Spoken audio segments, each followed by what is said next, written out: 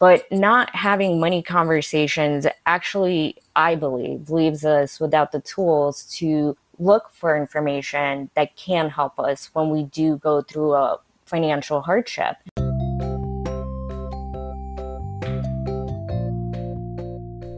Okay, here's a question. When's the last time you talked to somebody about money? Like honestly, without it getting weird or people wondering, why don't we talk about the money that we make, or how we invest it, or how we can be better at saving or creating a budget? Why is that so hard for us to do? That soundbite you just heard was from Olga Kirschenbaum, who is the guest today on Dr. D's Social Network. We talk quite a bit about money conversations, her podcast, 9 Minutes of Creative Wisdom, and have some fun as well, talking a little bit about our mutual passion for cocktail recipes. Ladies and gentlemen, Olga Kirschenbaum. I want to learn how you got involved in podcasting, your kind of motivation for that. Yes. So originally, if you asked me a year ago, would you have a podcast? Or if you told me that a year from now you'd have your own podcast, I'd laugh. I'd say, nope, that's not for me. But a year ago is when I started my podcasting journey as a guest on shows. And the person that kind of broke me into doing it, he motivated me to get my own podcast just because he had seen so much growth himself. His name is Adam Carswell. The show is called Dream Chasers. And he speaks to people who are doing things that, basically going for their dreams. And I saw how he was connecting with people and just helping himself go to the next level with these conversations he was having. And for me, the motivation for my podcast was a little bit different. One of the main reasons why I do what I do, I'm a money coach, is I believe that we don't have enough money conversations. And that's why people don't have the confidence to solve money problems or money puzzles in their lives. And I work with creative people, and I thought, what would be a good way to start those conversations? Now, I think if we just got into money conversations, I'm not sure all the listeners would stick around. And I'm not sure how open creatives would be to talking about money. So that's kind of what started the idea of kind of my personal growth, obviously, but also starting money conversations was really the big thing for me. And I wanted to make it fun. I believe that if I'm not having fun, I'm going to fall off of whatever I'm doing in the next year. So that was important to me, for me to have fun, but also fun for the guests. I mean, you were on the show. I hope you had fun. I did. No, you make it very easy. It's plus you have a very calming presence, I would say. Oh, thank you. Yeah. It's true. It's very you go on Olga's show and Olga she gets on there and you're like, wow, she's just a very nice person. It's a very kind person. And it's just relaxing, So I was listening to some of your other podcasts and stuff. And the whole money thing was interesting to me, and creatives. And I was thinking when I went on there and you had a question about that, and I think there's some parallels, I'll talk about it, but what have you seen in your mind with creatives about money? Has there been several instances, like you've had conversations with people, you're like, what's the deal here? Why is money such a taboo thing to discuss? I think for creatives, it really comes from this idea that the idea of a starving artist. It's a misconception that I think many people have bought into. And the most recurring theme that I see within creatives is they kind of feel dirty, charging for their passions. People who maybe... So for me, creative is also, I use that word loosely. So it's not just, people who are creating or are in creative industries. I've had CPAs on there who I think are I had JJ, the CPA, on the show, and I think he is the most creative CPA guy out there. So I think some people, for example, who do healing work, energy work, they Yeah. feel like they have these gifts and that were given to them by the universe or by God, whatever their beliefs are. And they feel that because they're helping people and because this is a gift that they have, there's this challenge of charging for helping people with that, using that gift and helping them. That seems to be the biggest thing, and this misconception is tied into it of a starving artist that you're supposed to hate what you're doing.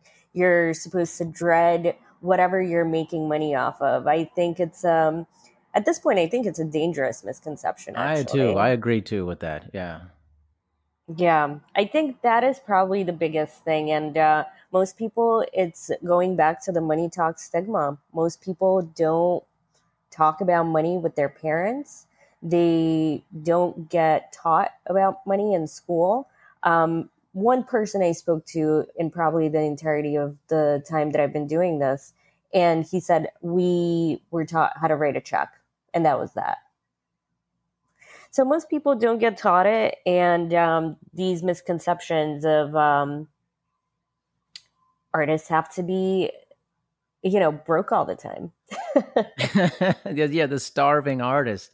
I just strange to me. I parallel it to my business and fitness, and you get in creatives. In a sense, it's a very creative industry in many ways. And I've had so many conversations over 20 years with fellow executives and things where it's like personal trainers have such a hard time asking for money for doing the Yes, business, or they're so scared to charge.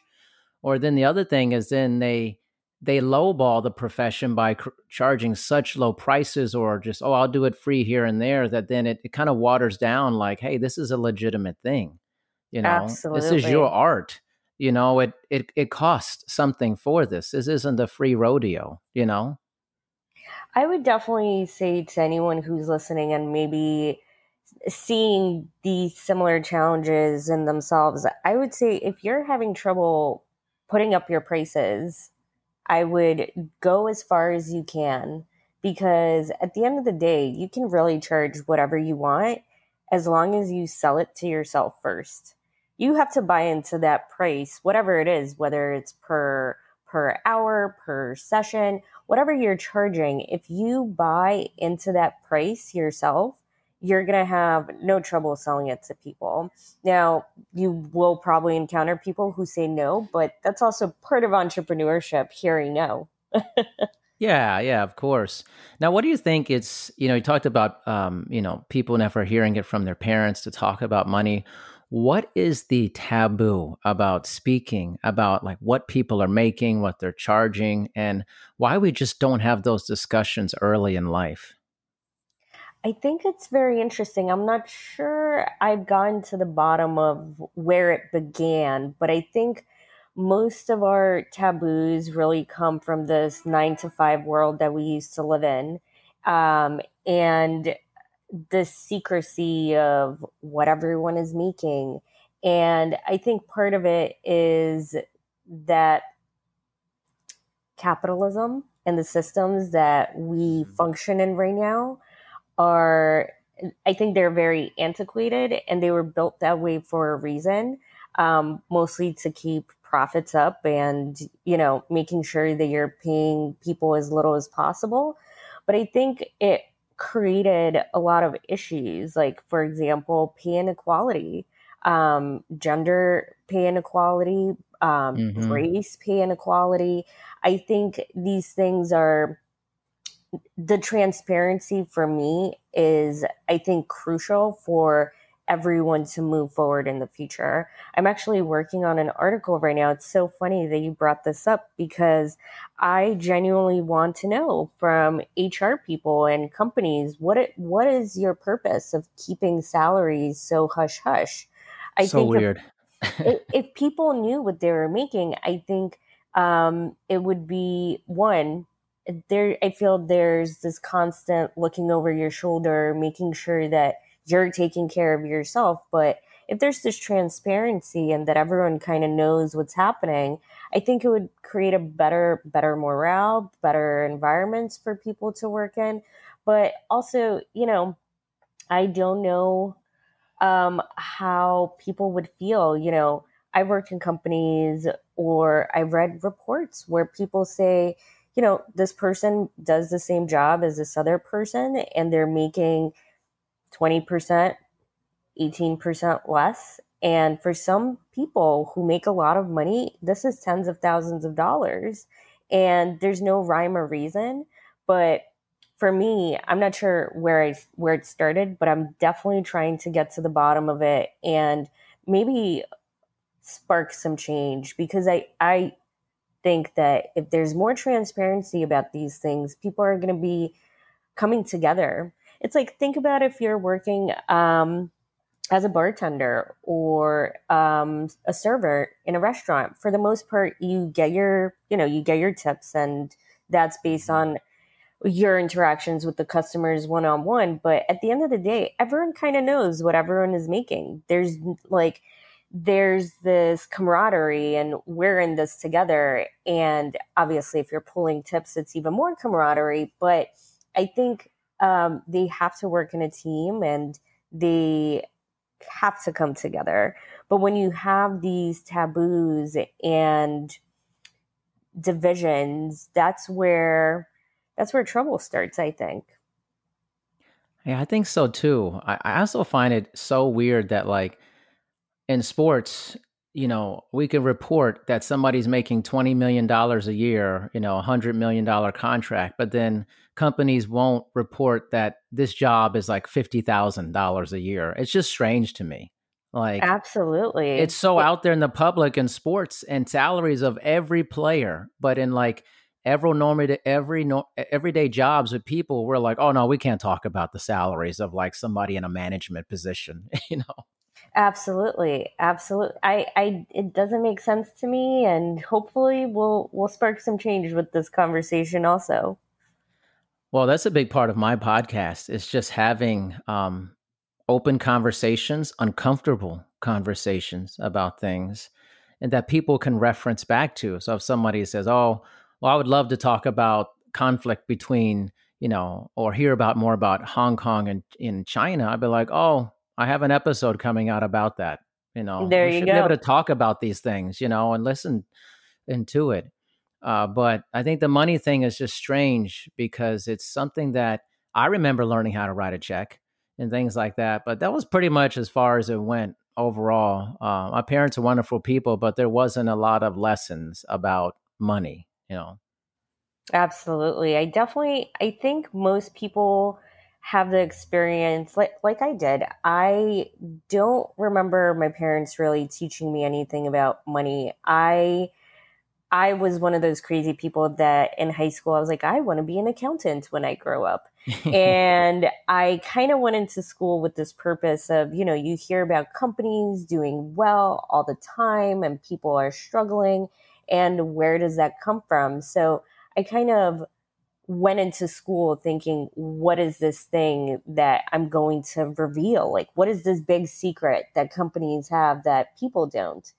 And the truth is, it's two things. One is a budget. So most companies have a budget.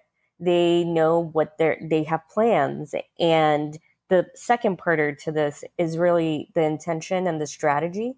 So they know they're going to be making this money. They have these budgets where they're going to spend things and invest more in the business and the company. And it kind of helps that flow of money. Most people don't budget. Most people don't know how to budget. Most people that I talk to think they're budgeting, but they're really just expense tracking. So I think, as of 2019, only maybe a third of Americans are actually budgeting. Yep. And the numbers, I don't think that, um, a correlation between two statistics means causation, but I also don't think that it's a coincidence that 30 93% of Americans also have savings that they could rely on. I mean, also, this is pre COVID statistics. I think things have changed a little bit in the last couple of months, but I don't think it was a coincidence that the number of people who budget is also the number of people who have uh, emergency savings to rely on. Yeah, actually, it's interesting. My parents did the reverse with me. So they didn't really talk about it when I was in high school and stuff. But once I was in like my mid 20s, then they started talking to me about money. And they did me a solid favor actually when I got married and everything, and really helped me out. And then I also had the aid of, so I have an awesome financial advisement team. These dudes are amazing, and they're like young guys, and they really have helped me out so much. And it was funny when we were starting the whole process years ago, and they were talking about budgeting, what you just mentioned. And Yep. I've always had a budget. Like I've been very good. I'm very like I want to be efficient, I want to be organized. And they were saying the same thing you said. You realize most people don't have this, right? Like they don't do this. They just spend, and then, it's really an expense tracking aspect of it, word for word basically what you said. And at that point, I already had a very well established 401k and all that stuff and IRAs. I had all this stuff set up because my parents actually at that point started really talking about it. But then I started realizing too how little of this was happening in the United States. And then statistics like if, most Americans could not afford a $400 emergency expense as well. Yes. And that's terrifying to me. I feel like that's crazy. Absolutely. Well, an interesting point that you said I want to go back to is your parents didn't really talk to you about money when you're growing up. And then in your 20s, they're like, here come money conversations. I had a similar experience. I knew my mom had a budget. That was as far as it went. But outside of that, I didn't have many conversations with her up until when it was time for me to go to college. And my parents immigrated from Russia when I was 9.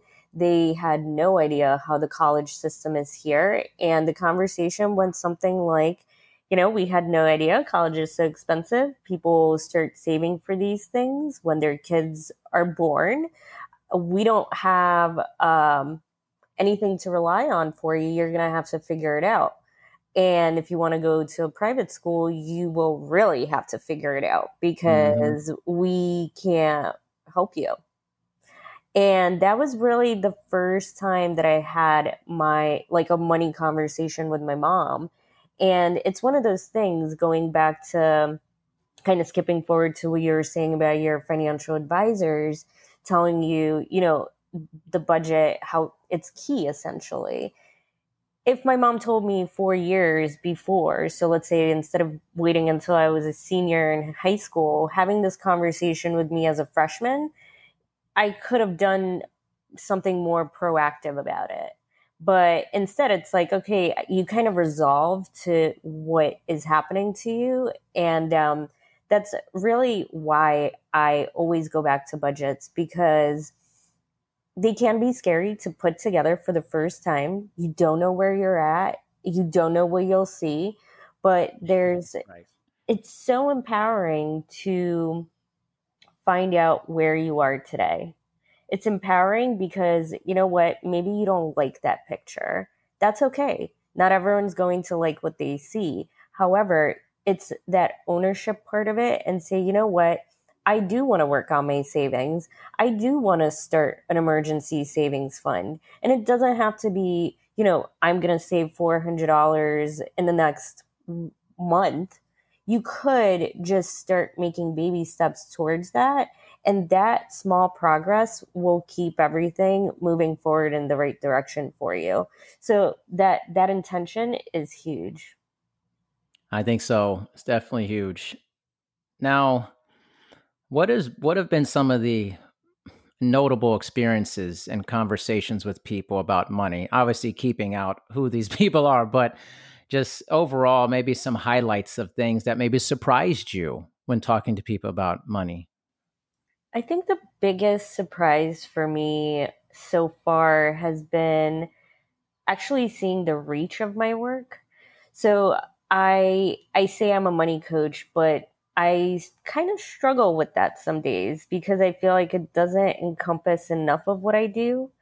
Sometimes, so most people don't have conversations with their children about money. And talking to clients who have children and then somehow the children begin to pick up these changes that their parents are having with money, and all of a sudden their mindset shifts that are happening with the children as well, that has been an incredible thing to watch. Or for example, hearing from my clients that, I didn't even realize that this was a source of stress for me and my partner. And then I was able to have a quick money conversation that was nowhere near as scary as I thought it would be. And now I have, not only are they excited, they're like liberated almost. They are free of this burden they also didn't even realize they had. And that's really, I mean, it's awesome when I get to hear how people are budgeting and they're checking in with their money periodically and they're on track with their money goals. That's awesome.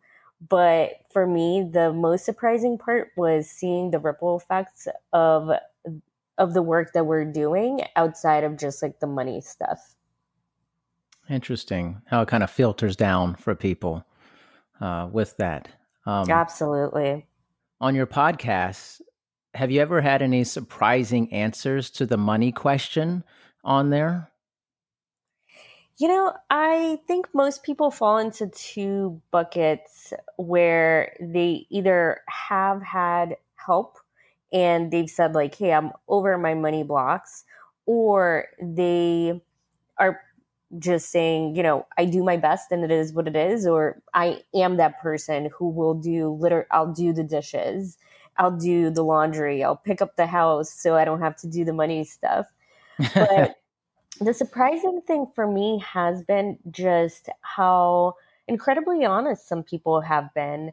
I think in the first 10 episodes, it was with a life coach, Matt Gagnon. He was very, very transparent about how money was difficult in his business. He bootstrapped his own business. I bootstrapped my business. So we really bonded over that. Right. But it's not considering all the money talk stigma. No one really talks about it. Even these days, it's sometimes hard to have a pricing conversation with people, people who are entrepreneurs themselves. And it always surprises me when people are willing to say, hey, this was my money journey. A recent guest shared how she worked really, really hard to transform the money story she tells herself. She grew up in Eastern Europe on a farm, faced a lot of adversity, poverty, and decided that that was not going to be her future, and talked about how she hired a money coach. And those are really the ones that surprise me, where people, it is 9 minutes, the conversation, and people feel comfortable enough to share those stories. That is always a pleasant surprise. That's awesome. I think with podcasting, it's funny. You learn so much the more you do it about people and human behavior, and you're gaining this it's actually really valuable information. The more you do it, you're getting from people for that. Has there ever been an episode where you're like, that was not what I thought it was going to be?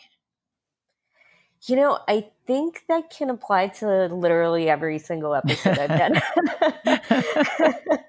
I think it's almost like you record an episode and you're like, oh, I think this one's really going to resonate with people. And then, not that it flops, but I'm like, oh, okay, it didn't do as well as I built it up in my head. It's interesting. I think every single experience is never the way that I envision it. So I also have started practicing kind of setting intentions in a very different way for the podcast conversations. I want them to go well, and I want it to be a fun experience for both of us. And that's what I focus on. And I feel when I have less pre-existing notions of what I want it to look like, that's when I have the most fun. But it's also interesting because the last question of the podcast is just for a little bit of fun. What's your music? What's your favorite music? That really gets people kind of out of their comfort zone and really Mm-hmm. relaxed. And it's really interesting to hear people's answers. And sometimes they overlap. Like there will be people who say the same thing, and the first time I hear it, it'll be so unique. And then the second time I hear it, I'm like, oh, there's also other people out there. So one response that I'm thinking of specifically were two dads that came on the show, and they said, my favorite music is the music my kids make. Hmm. Yeah. Interesting. Very interesting. Now that's going to get turned back on you. I'm curious now what your favorite music is. So I don't think that I have a favorite particular music. There's always like a time and place. So when I'm doing a lot of creative writing, I either do house music or I do soundtracks. I wrote my book to all of the John Wick soundtracks. It really I love that. got me pumping. I love that. Oh my gosh. But I also listen to classical. I love blended music genres. So, for example, I like this DJ who I'm not sure if he's considered really dubstep but Mm-hmm. his thing is combining classical music with these bass beats. And I also listen to him a lot. His name is Apache. It's Apashe. And it's very motivating. Good workout music. Mm-hmm. But I like anything that really gets you feeling things. Anything emotional, whether good, bad. I like anything that stirs those emotions up and reminds me that I'm alive. That's amazing. It's funny. The music one is interesting. I went on this like month thing with a lot of people I knew, asking them what their top 5 albums were of all time. And you couldn't believe how incredibly difficult and mind bending it was for everybody I talked to about it. Like they were like really like conflicted by it. It's like it was really amazing, and we came up with some really amazing things from that. It was a great exercise in listening to a variety of different things for that. It's so So funny you said that, and I was like, please don't ask me that right now. I'm not going to ask you. It's actually incredibly difficult. Anybody who listens to this, you got to do the top 5 album challenge. Like it's actually you think, oh, I know that. I actually it'll be very difficult for you to go through it because there's so much music, and depending on what pulls you, or if you have or haven't listened to things from way back in the day, you might be missing out on some incredible music that was made. So I will not ask you that. No. um, I think we talked a little bit. I had to get back to this because I was like, "Oh, Olga," and then I was talking about. I had that one episode with a bartender, Yes. and you made a comment about that, and I was like, "Oh, I got to talk to Olga about that when she comes on the whole thing." Did you say you owned a bar? No, no. I I was like, "Yes." Where is this bar? like, one day. So it's funny through like after graduating from high school, all of my friends eventually got into the food industry, the service industry, and I would always visit them and support them. And I had roommates in college and post, just kind of people in the service industry. I kind of became an honorary. So I'm not kidding. No matter where I go, either it's a bar or I meet new people, friends, they always ask me if I've worked in a bar or a restaurant before, just because I have picked up so much knowledge that it's just, I think I'm like an honorary at this point. But I would love to own a bar one day. I think it's one of those things, of what you were saying about podcasts and being able to almost kind of people watch and see Yeah. how people act. I think bars are a great way to do that. It's sort of like I have a fascination with cemeteries. I think cemeteries, especially around the globe, are a very interesting way to study culture. Uh, Everyone treats their dead differently, and it's very interesting to see the differences and maybe some overlaps. And I feel bars are the same way. Every neighborhood has its own vibe. Every bar has their own regulars and peculiarities, and it's one of those things. I'm very much a people person, so I think that's why one day it's a must. That's so awesome. I have to go to this bar wherever it is one day when you have it. I'll send you an invite for the launch. You'll be the top one on the list. I gotta go. I'm like a big bar person, and I've had some of the craziest, most influential, deepest conversations in my life at bars with random strangers. Just like, Absolutely. right? That's how it It's goes. like, and I think people don't understand that sometimes. They look at it as this kind of like explosive fest of drunkenness and all that. And you hear, and kind of the whole thing. I said, but man, when I get like one and a half drinks in, I've definitely had some crazy things that I've talked about.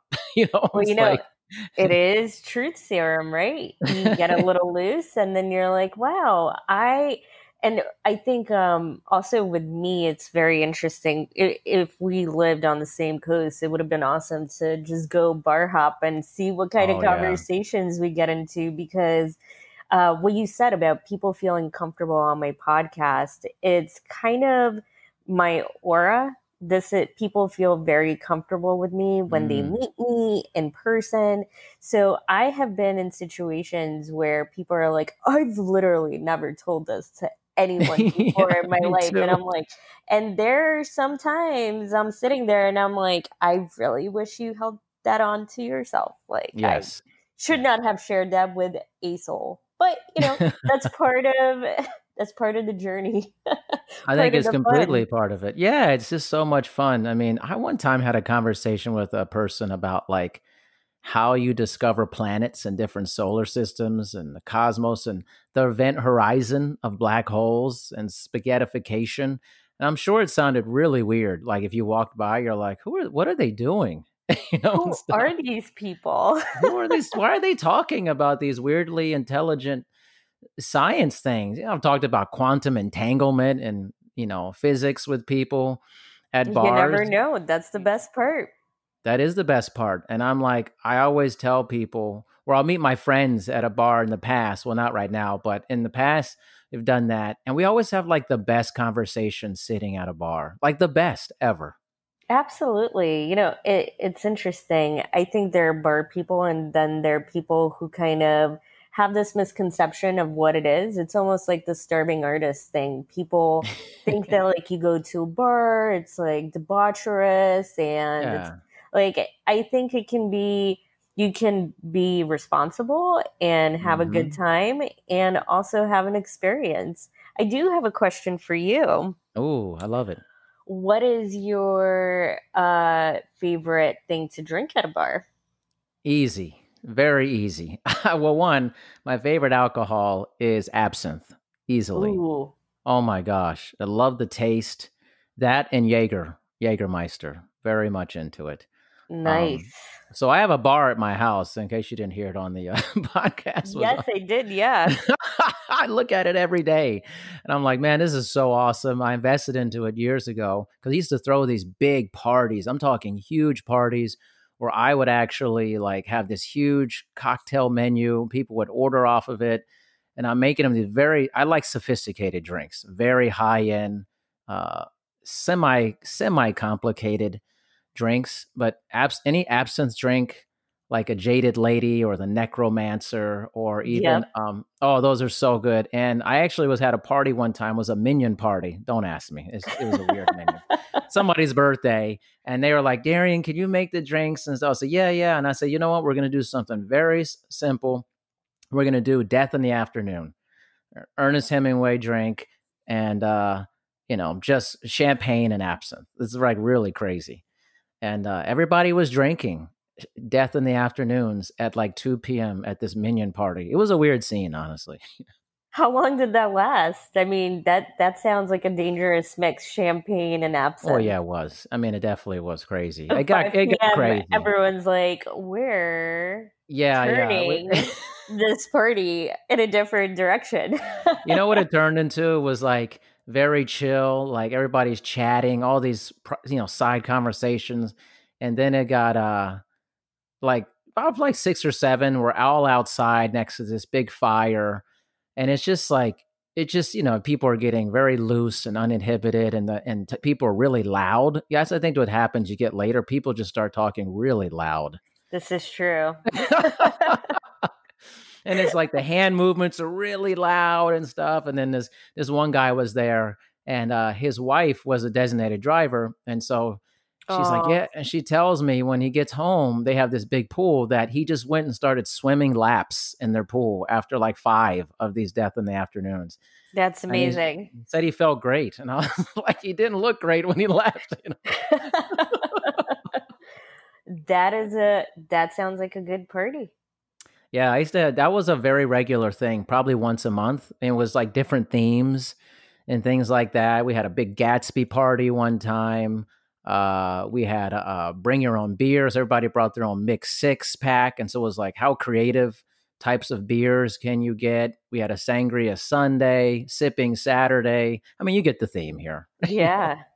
So, what is your most complicated gin drink that you've made? Hmm. I don't know that this drink is complicated, but Well, hey, I if just it's think delicious. it's just so delicious. It's called the Suffering Bastard. It's so good. And I I can't am remember all the writing this ingredients. down. Yeah, it's good. Actually, I have it on my phone. See, this is what my podcast turns into. Weird, crazy stuff, man. It's like go all over the place. But essentially what you do with it is you top it off with ginger beer, but it has all these other I might be able to bring it up because I keep all of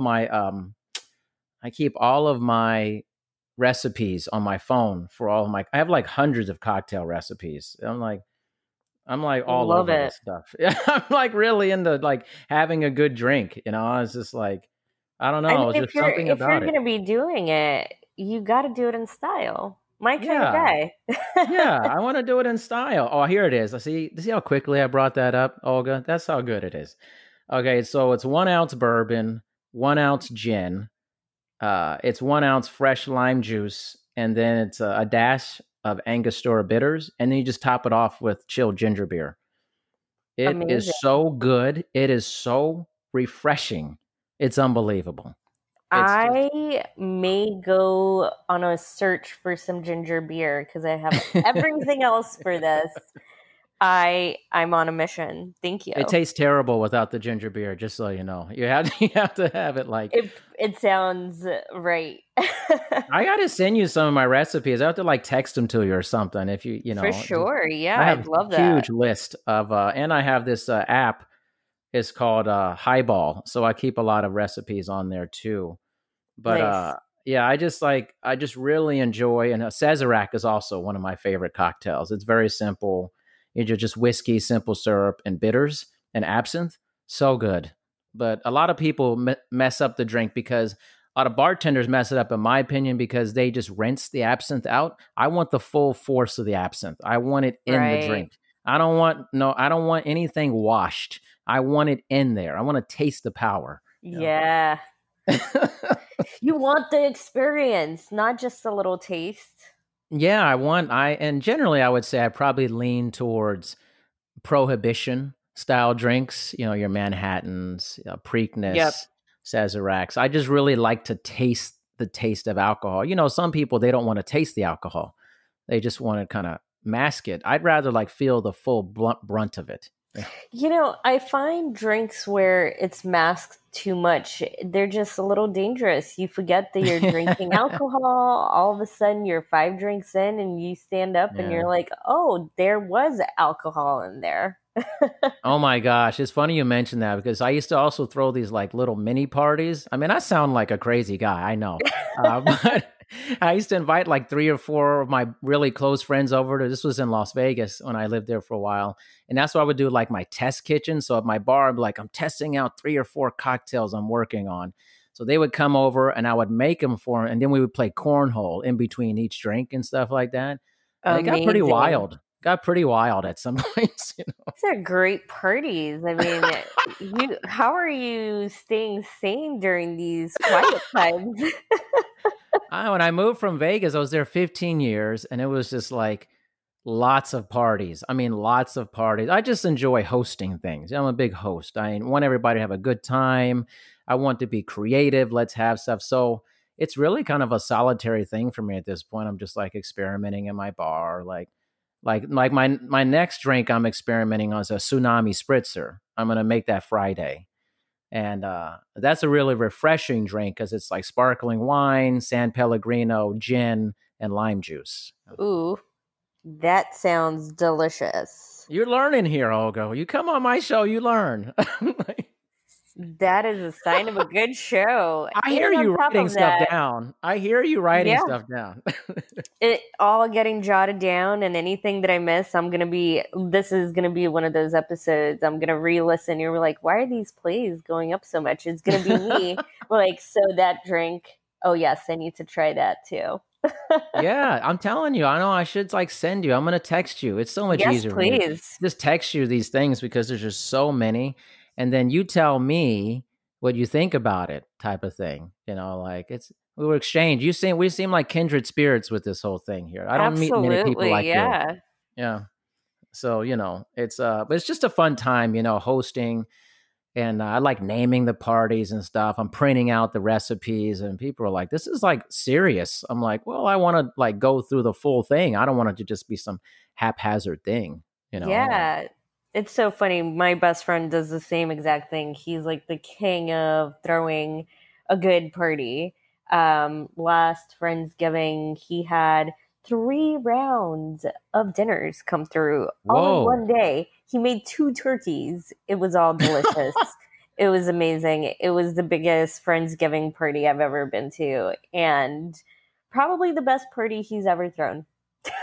wow, wow, that's amazing. I love people like yourself who are just like, let's just have like this boisterous thing. Let's have joy. Let's experiment, all that. I'm very into that mindset.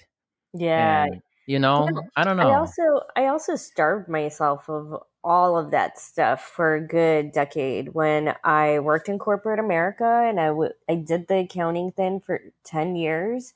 I somehow told myself that I'm supposed to be a boring person. Like, accountants aren't fun. You're supposed to be like a bland human. And, Wow.